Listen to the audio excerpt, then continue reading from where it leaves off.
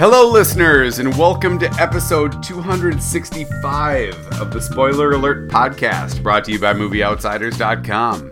This is Mike. I'm here with Danny, and tonight we're reviewing the 9th feature film from director Quentin Tarantino, Once Upon a Time in Hollywood. Danny, how are you doing? I'm doing great, Mike. How about yourself? I took a pause there. There's a long. It was like a Quentin Tarantino-sized pause. That was a big one. Yes, I'm doing good. It's good to be talking to you again tonight.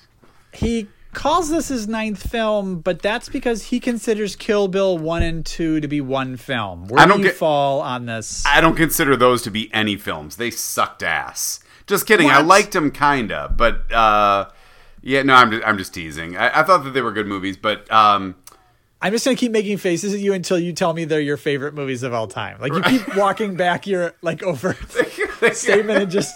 Not only do you just... These are better than The Godfather and The Godfather Part 2. Yes, they are absolutely better than both of those movies. You like them both better than It's a Wonderful Life. Yes, right. Yes, yeah. But he has said that they were two feature films, and they were released a year or two apart from one another, right? Yeah, no, these are two movies. These are two movies. Yeah. Well, he has said that he plans on retiring after 10 movies because he has arbitrarily just decided that's a good amount of movies to have in your filmography as a director. Sure. But he's already there, technically. Yeah. So I don't know who's going to have this conversation with Quentin just to fill him in.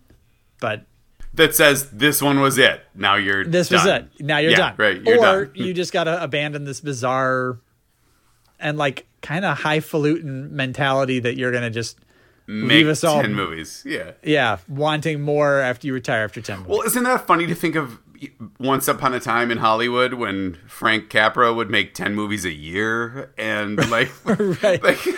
and just keep cranking them out and be nominated for Best Director for 3 movies every year, and right. That was kind of a different time in Hollywood. Yes. But that was Frank Capra's job. He got up and went to the office. Right. His office was just the movie studio. Yes. Not I'm going to spend, Quentin Tarantino supposedly spent 5 years writing the script for Once Upon a Time in Hollywood. Wow. And well, congrats on that one, Quentin. Toiling for 5 years. I would like it if you could explain to me later what it meant. It was really good. Oh, okay. We're getting into it. All right. We're getting into it. Oh, okay. Yes. Okay. Yeah. All right. You want to hit us up with a plot recap so that we can dig into it? Yes. Yeah, I'm going to keep this exceptionally tight. The movie is a little over 2 hours and 40 minutes long, so I will pare it back. But Once Upon a Time in Hollywood stars Leonardo DiCaprio in his first role since winning Best Actor for The Revenant. Was that 2 years ago? 4 years ago. Holy where he plays Rick Dalton, a former Western TV star, and Brad Pitt plays Cliff Booth, Rick's stuntman, gopher, and best bud. And the movie takes place largely over 2 days in sort of the waning months of the golden age of Hollywood in 1969, in which Rick, a former Western TV star, has been kind of demoted to playing villain guest stars on a parade of kind of subpar action TV shows. And each season he silently prays to the gods of pilot season that he'll get back on track. But it's getting to the point where the writing's on the wall for Rick, that his career is largely in decline. And in fact, an agent played by Al Pacino gives him the lifeline of going to Italy to star in some Italian Westerns. Well, to Rick, this is the kiss of death. And he's sort of already mourning his lost career, where Cliff is happy to just sort of hang out, veg out, and pal around.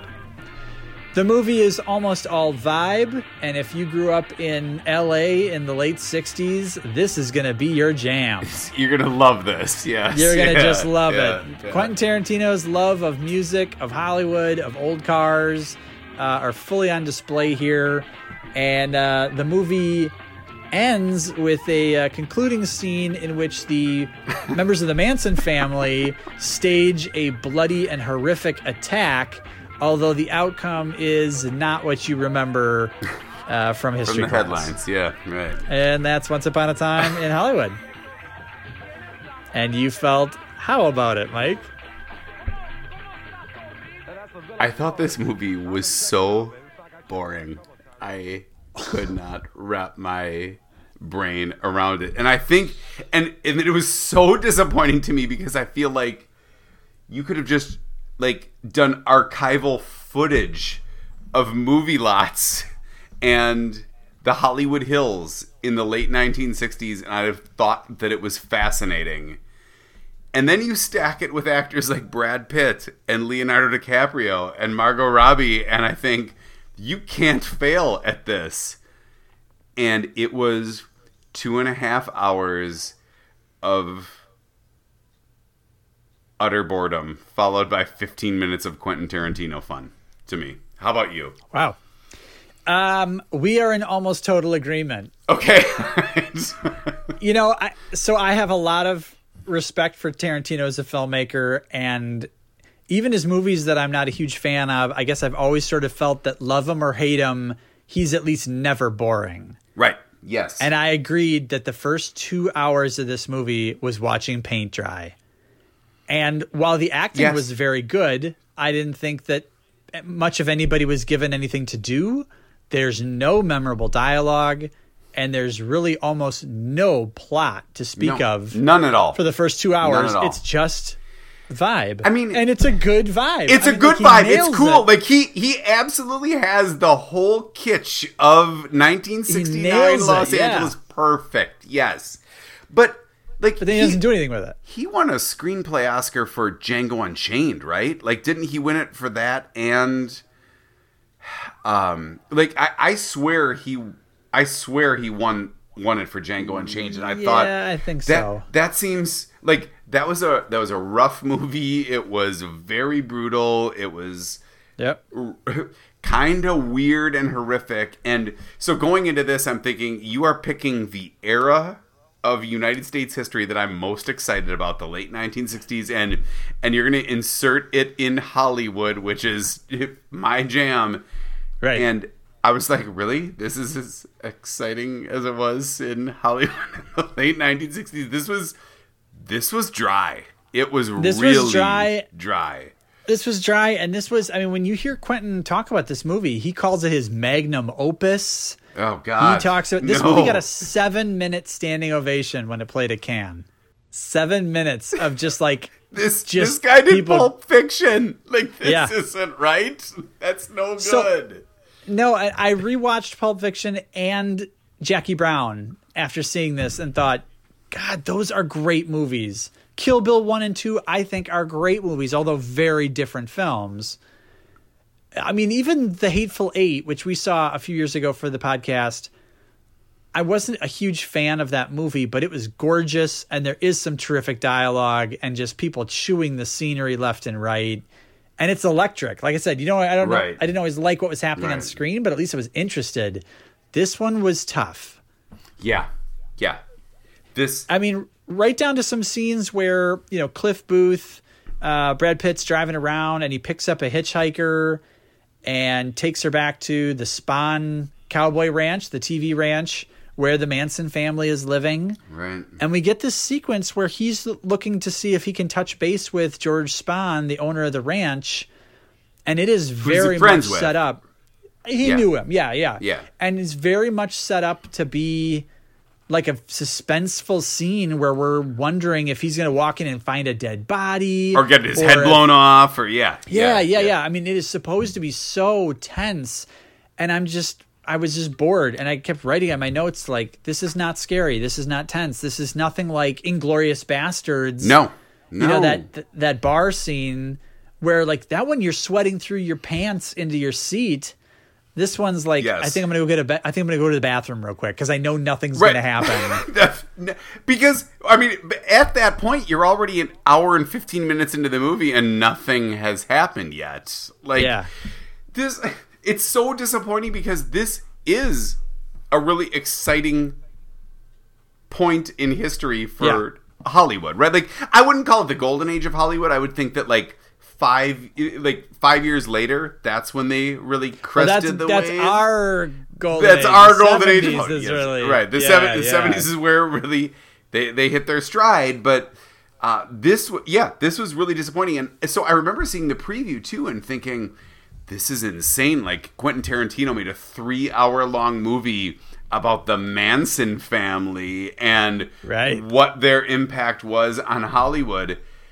And they are kind of like casually inserted halfway through and barely become a factor until the last 15 minutes. It's very, very odd. Charlie Manson has a 3-minute cameo in the movie. I mean, it's not him, but he has a 3-minute sequence early in the movie. But if that, it's really small. It's so odd. Like this was absolutely 100% not what I expected going into this film, based on what I saw in the trailer.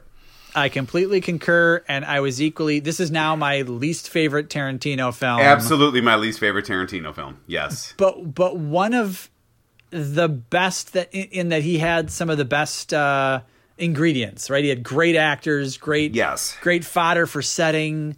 I mean, I feel like everything he's ever wanted in a movie was in this movie, and he sort of blew it, in my opinion. I just don't see what people are so excited about. It's really pretty disappointing. He really did blow it, and it's disappointing because I feel like he captured the vibe of the late 1960s in Hollywood absolutely perfectly. I thought the cinematography here was like, I mean, he might as well have shot it in 1969. It looked so perfect. The cars, the kind of barely color sepia tones, like everything looked really good in the movie. I thought that his soundtrack was, again, pitch perfect. Like, this guy always gets the soundtrack right. He gets the soundtrack right, and if you're going to do a 1969 movie, the obvious would be like, well, you do Creedence and you do the Doors and you do the Beatles and you do the Stones. He did none of those. It's like Mitch Ryder and the Detroit Wheels and like all these kind of these kitschy, dorky bands from the late 1960s, Paul Revere and the Raiders. Like, that was all so perfect. Like,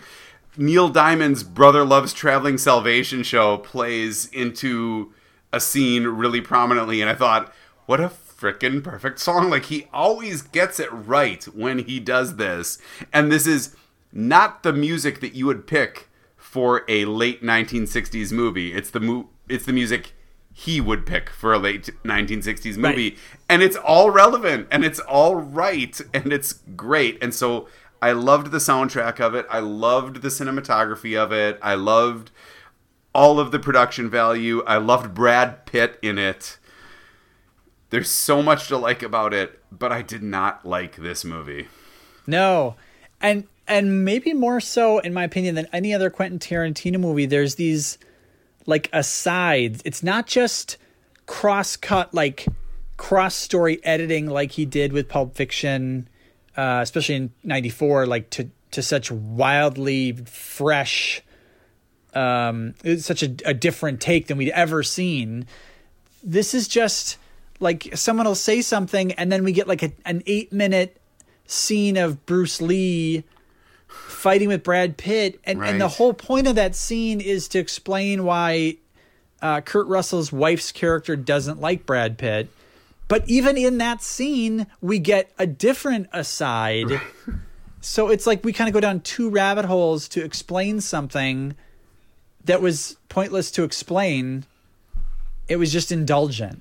Right. It was just to kind of shoehorn in a scene that's featured prominently in trailers and posters and things. And it's in a 2-hour and 45-minute long movie. Like, why was that necessary? That's frustrating. This to me felt like maybe this should have been a television show. Maybe this should have been an 8-episode Netflix original from Tarantino where he really just gets to do the vibe, and you can sort of forgive a slow burn of a story that unfolds over hours and hours. But this one, there really was very little plot. I mean, things happen, and eventually some of those things connect into what could be called a plot structure, but it's so loosey-goosey and so forgettable and not at all interesting.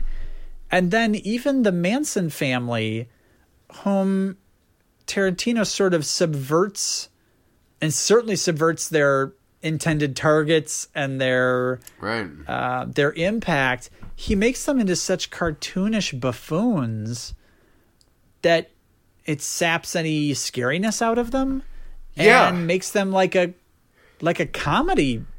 And I just think, wow, that's kind of a shocking take for Tarantino to have on the Manson family, who sort of killed Hollywood's innocence or ended an era or whatever you want to call it.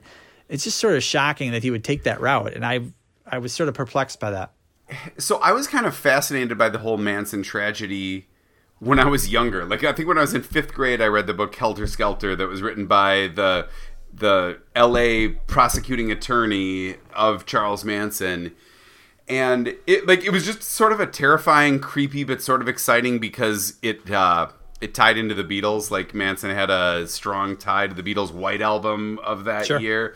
And so, like, I couldn't put the thing down. And I think that this almost, does it kind of make a joke of it? Like, I mean, it's almost like making a parody of Kennedy's assassination or something like that. Like, this was an important era. A famous actress was killed. Her famous director husband went through a lot after that. And I feel like that this was sort of almost making a joke of it. Like, Ooh-wee. What's up with that? What's up with that? Ooh-wee. What's up with that? What's up with that? What's up with Margot Robbie just walking around Hollywood smiling, pregnant all the time? That's all she does throughout this movie. Yeah, she's not given much to do at all. No. What's up with that? It's really a weird take. I mean, she's a top-billed actress, and that's kind of disturbing. Also, Elle Fanning is a top-billed actress, and she's in this 3-hour-long movie for 2 to 3 minutes at best. And she's unrecognizable. Yeah, and she and Lena Dunham. She looks gross. Yeah, just they all look absolutely real gross. Skymey. Yeah, but Tarantino has subverted history in the past, right? In Inglourious Bastards, it ends with a bloodbath where Hitler is murdered by the Allies, but Hitler at least died in World War II, right? Like, so okay, the circumstances of his death were changed for the film, but we kind of got to the same place. Right. So it's almost like if you skipped those couple of days in history class and just found out, okay, Hitler died, got it. Like, you could kind of believe that this is what happened. But Tarantino takes this wild left turn in the last half hour of this film, and I kind of get why a little bit, but then I don't know why you'd include it at all, and why you'd make light of it. I mean, I agree. Your analogy of sort of making light of the Kennedy assassination, I feel like is appropriate in that. Is this something we want to make fun of? And is it? I don't know. I felt like it really trivialized the whole situation. Yeah, right. And it wasn't just. It's not an abstract thing either. Like, I mean, these were people whose names we know who were murdered in the most horrific way possible that made national headlines for years. And this man ended up on death row, and then they reversed the death penalty in California. And so he's, he recently died in prison. But, like, I just think that whole thing is, I mean, you've got somebody playing that actress, and her husband is still alive. Like, I mean, right. What do you think of Roman Polanski? I'm not going to get on that, but, like, I'm guessing he loved her, and now we're just kind of making a joke out of the whole situation of her death, which I think is really kind of gross. The whole thing was weird to me. That whole thing was weird. And similarly, while you got some of these asides and tangents throughout the film, you also get a couple of weird sequences where, let's say one actor is talking to Leonardo DiCaprio's character, and they ask, is it true you almost got the part in The Great Escape that Steve McQueen played? And he sort of tells the story of, no, I really wasn't that close to it. But then for some reason, we get a scene of Leonardo DiCaprio digitally inserted into The Great Escape. Right. And it's like a minute and a half of him sort of playing the Steve McQueen role, like, for no reason. Right. Like, they took time and effort and spent money and did makeup and everything to do this strange parody of putting Leo in a movie that his character even says he really never got that close to.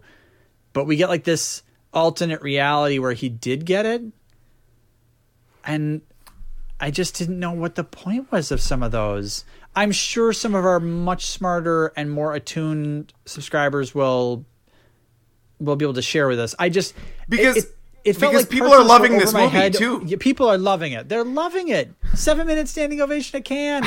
It's the highest opening weekends of Tarantino's career. It's some of his best reviews. And I just think, put it on the bottom. I'd rather sit through Death Proof again. Yeah. And that's saying something, because that movie has nothing to say. I'm totally with you. When I saw the preview, I was so excited about this movie. I think that the title was exciting. I think that the fact it's Quentin Tarantino was exciting. I think the casting was exciting. And then I thought the subject matter was exciting.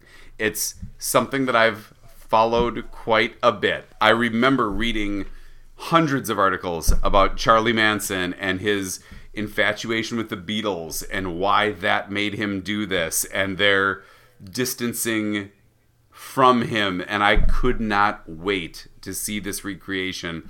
And then it's a false recreation of the story. It's just a weird, almost dishonoring of victims that had died in this situation, which was really upsetting and disappointing. You know, you said, kind of say what you will about Roman Polanski. I feel like we know how Tarantino feels about him, because what's up with how Polanski is dressed in this movie? In one sequence, his character, the guy who plays Polanski, comes out just wearing an Austin Powers costume. Like, straight up. Straight up, it's Austin Powers. And then in another scene, he's wearing what is clearly a young woman's robe. Like something for like a 17-year-old girl in the 60s, and this is what Polanski's wearing around. I thought, wow, you are really painting a picture of Roman Polanski here that's not very flattering. I don't know Quentin Tarantino personally, if you can believe that. I don't know what his deal is. But I've got to think that, like, dude, you've got to stop throwing shade at other people, because you're freaking weird too. Like, that guy is off, right? Like, he's the guy that, like, when it's the first Oscar awarded that night, and he shows up on stage sweating and drunk and without a tie on, and like vomit dribbling out of his mouth. Like, dude, like, you're off too, right? Like, clearly you've also got your issues. Right. What's up with the fact that there's, in the climactic scene, one of the key props is the fact that somebody's getting destroyed by a flamethrower that, like, you got to keep as, like, a set piece from a movie he was in. Like, no, that would never happen. Like, First of all, the flamethrower doesn't exist. Like, it's just a fake gun. But, right, like, you don't get to have a flamethrower in the movie. You don't actually shoot flames out of a gun. Oh, you're saying the prop would not work. Correct. Yes, right. Like, yes, absolutely. Because I'm like, flamethrowers exist. No, that's a flamethrowers real thing. exist. Yeah. You don't get to own one. Like, it was a fake gun. Yes. That was actually a moment that I liked, because I thought, okay, that's at least... Again, whether it's real or not real, you can kind of take it or leave it, but it's at least interesting. And I thought kind of gonzo funny. It was hilarious. But at that point, it just was so out of left field, given the painstaking desire for, like, reality for the first 2 hours of the movie. I completely agree. It was such a left turn. It was so much fun. I loved that moment of the movie. Like, oh, now we're getting to Quentin Tarantino violence. Like, up until now, it's been a weird David Mamet esoteric exercise on something that I don't understand what's happening anymore. Right. Yes. What's up with casting Timothy Olyphant as the new it boy leading man who's sort of taking over the pilot or the new TV series, whereas you're casting Leonardo DiCaprio as the washed up has been. Isn't Timothy Olyphant like 10 years older than Leo? Totally. Yes. Yes. Like he's like 55 and we're like, check out this new ingenue, this new hunk of cheese, and I he's can't got like believe gray hair all over the place. I can't believe it's been 4 years since Revenant. That's amazing. Believe And it. I thought Leo was great in this too, quite honestly. But Yeah. I mean, it's just wasn't they given had much to nothing do. to do. Like, why are you guys in this movie? Yeah. What's up with painstakingly taking 2 hours to go through 2 random days, and then you get a title card and a 6-month jump cut, and then suddenly we just fill in some exposition with a Kurt Russell voiceover? Yeah. Ridiculous. And why have Ridiculous. Kurt Russell and his character doing the voiceover? Right. What was up with that? What's up with the fact that Brad Pitt's Cliff Booth went to Rome with Leo's character for 6 months and boarded his dog for 6 months? Like, just bring I the actually dog thought- with you. I wrote, like, did your dog die? Like, oh no, he just had him in like the kennel for 6 months, and he picks him up, and the first thing he does is leave the dog at home alone so he can go out to dinner. This guy's the worst dog owner in the history of cinematic, the worst movie in the history. But we need the dog because the dog's going to save the day at the end. Correct. So, like, he's got to pick the dog. He He's needs to such stick like around. Yes. This yeah. terrible Yeah. dog-hating jackass, but we need it for the plot. Buddy, you ready for 5 questions? Yes. All right, we've got 5 listener-submitted questions. Thank you, listeners. These are questions for Once Upon a Time in Hollywood. Are you sure you're ready? Sure. Okay, all right. Question number 1. Do you think Tarantino will end his directing career with an R-rated Star Trek? He certainly talked a lot about it, and I don't think that Paramount would let him do that. I don't would be think so they weird. want an R-rated Star Trek. No. All right. That would really ruin Gene Roddenberry's whole idea. All right. Question number 2. The film was originally scheduled for release August 9th, which is the 50th anniversary of Sharon Tate's murder, but the studio changed it after backlash about that. Do you think that was necessary given how Tate is portrayed in this picture? I don't think the date itself was meaningful enough. Well, let me take that back. I think it's a little morbid, and it seems like in poor taste to time the release from a marketing standpoint to the anniversary of the murders. Yeah. Especially, again, when the murders are kind of subverted and almost... I mean, I guess Sharon They're made fun of, survives, in a way. so Yeah. in a way it's nice, but her killers are made to seem like wacky morons who really get their comeuppance. Right. So I just don't think it... I don't think anyone made either of those decisions, either to put it on that date or to move it, out of respect for Sharon Tate. Okay. All right. Question number 3. How badly must an actor feel to star in only one Tarantino movie? Yeah, you probably have to screw up pretty badly. This is Margot Robbie's first picture with him. She Get should feel herself terrible. murdered. Okay. Do you get even half of these cultural references? No. Well, because, with Tarantino, some of them are straight up 60s Hollywood references, and some of them, feature fake movie posters for movies that never existed.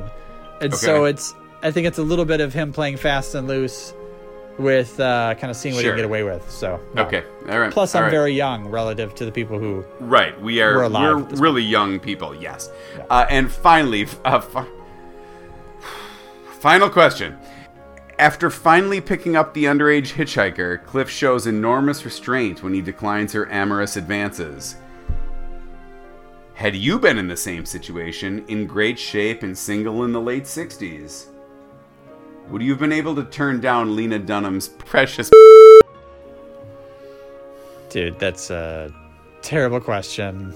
I have no idea. I don't know anything about Lena Dunham, and nor do I really wish to. She Okay, is like all right. she's like Fair one enough. of those celebrities that I just missed, and I don't feel the need to go back and try and catch up. And revisit, yeah. Yeah, I'm just fine. living my whole life without really ever knowing experiencing about her. All Lena right. Dunham. All right. Yeah. And that's 5 questions. Hey, thanks, listeners. Thank you, listeners. All right. I have nothing else to add to this commentary. This I movie think was... anybody interested in seeing this movie should instead watch a different Tarantino movie. All right. There you go. Perfect. Let's go with that. Talk to you soon. Thanks for listening to the Spoiler Alert podcast. Please visit us online at movieoutsiders.com, where you can see what films we'll be discussing next, comment on our recent episodes, suggest movies to review or topics to discuss, or submit questions for the 5 questions segment of the podcast. Stop by and visit our Facebook page at facebook.com/movieoutsiders, and be sure to follow us on Twitter at movieoutsiders.